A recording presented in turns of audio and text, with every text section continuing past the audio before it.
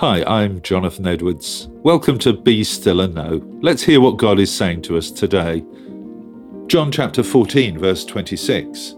Jesus said, "When the Father sends the Advocate as my representative, that is, the Holy Spirit, he will teach you everything and will remind you of everything I have told you." How's your memory?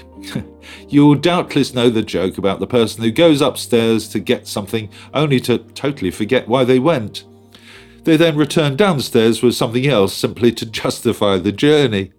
For me, that's no longer a joke, but a way of life. Forgetting is part of the human condition, and it undoubtedly gets worse with age. So it isn't surprising that the Bible has much to say about it. When Moses gave instructions to the people of Israel before they entered the Promised Land, he anticipated that they might well forget the Lord's commandments. So he urged them to tie them as symbols on your hands and bind them on your foreheads. Write them on the doorframes of your houses and on your gates. Sadly, the Old Testament is full of instances when God's people totally forgot about him.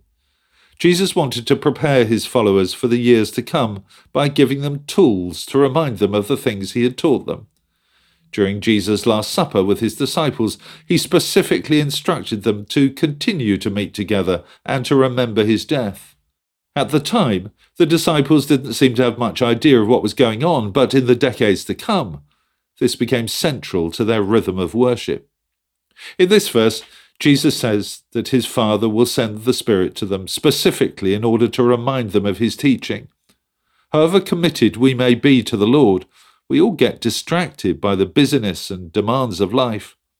Thank God that he not only recognizes our poor memory, but specifically makes arrangements to ensure that we don't forget what we've been taught.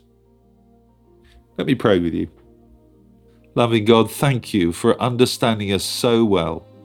Forgive us for those times when we forget about you. Thank you that you sent your Holy Spirit to keep reminding us of Jesus' teaching.